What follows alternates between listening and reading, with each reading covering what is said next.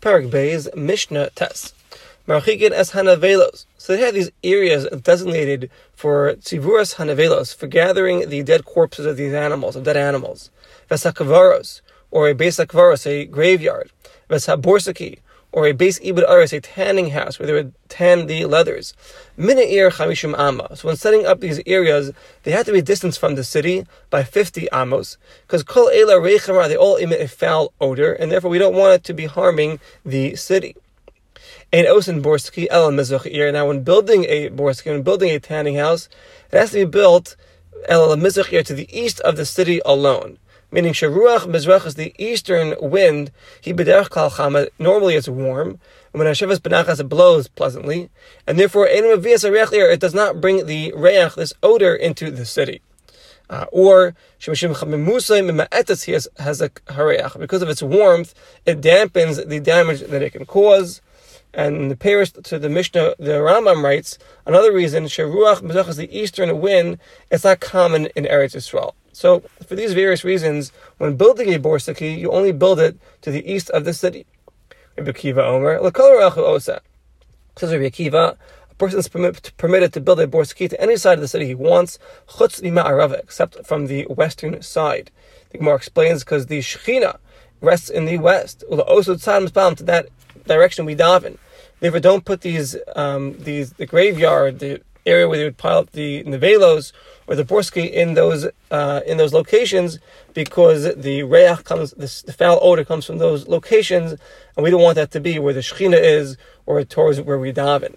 Umarchik chamishim amma, meaning sha'oisa borski, one who does build a borsaki to any of the other directions that we mentioned, tzarach mikol makam laharchika chamishim amma, he has to distance it by 50 amos, chutz, except from the ruach ma'arav, the western side, she'na'osa sham kol ikar, there you don't make it at all. Meaning this is Rabbi Akiva's opinion, who held that you can make it in any direction you want except from the western side. And when doing so, Sha'osa Borsk, when doing so to these other sides, to the north, to the south, and to the east, you have to ensure that you provide a distance of 50 amos from the Borski to the city. However, the halacha follows the Tanna Kama, she'ein oisa borski, we only build a borsaki to the east of the city and not to the other directions. So we pass like the Tanna Kama and not like Rabbi Akiva. And Mishnah Yud, Machikin es ha-mishra. Mishra was, they would chafiras mayim, they would dig up a pit and they would put water inside where they would soak the pish and they would soak the flax. So this mishra, you have to distance it min hayarek, from a vegetable garden. Sha'osa mishra shall pishtan bechatzir, because if you're soaking flax in your own courtyard, you're chayiv to distance it from your friend's vegetable garden. But mishra, because this liquid from the flax soaking will damage the vegetables next door. That's hakrishin, one who's planting krishin are leek. You're obligated to distance from your neighbor's yard, from the onions that he has in his garden. Why? Because the krishin, the leeks, are mefigim tam b'tzalam. They diminish the pungency of the onions, and therefore you have to distance the leeks accordingly.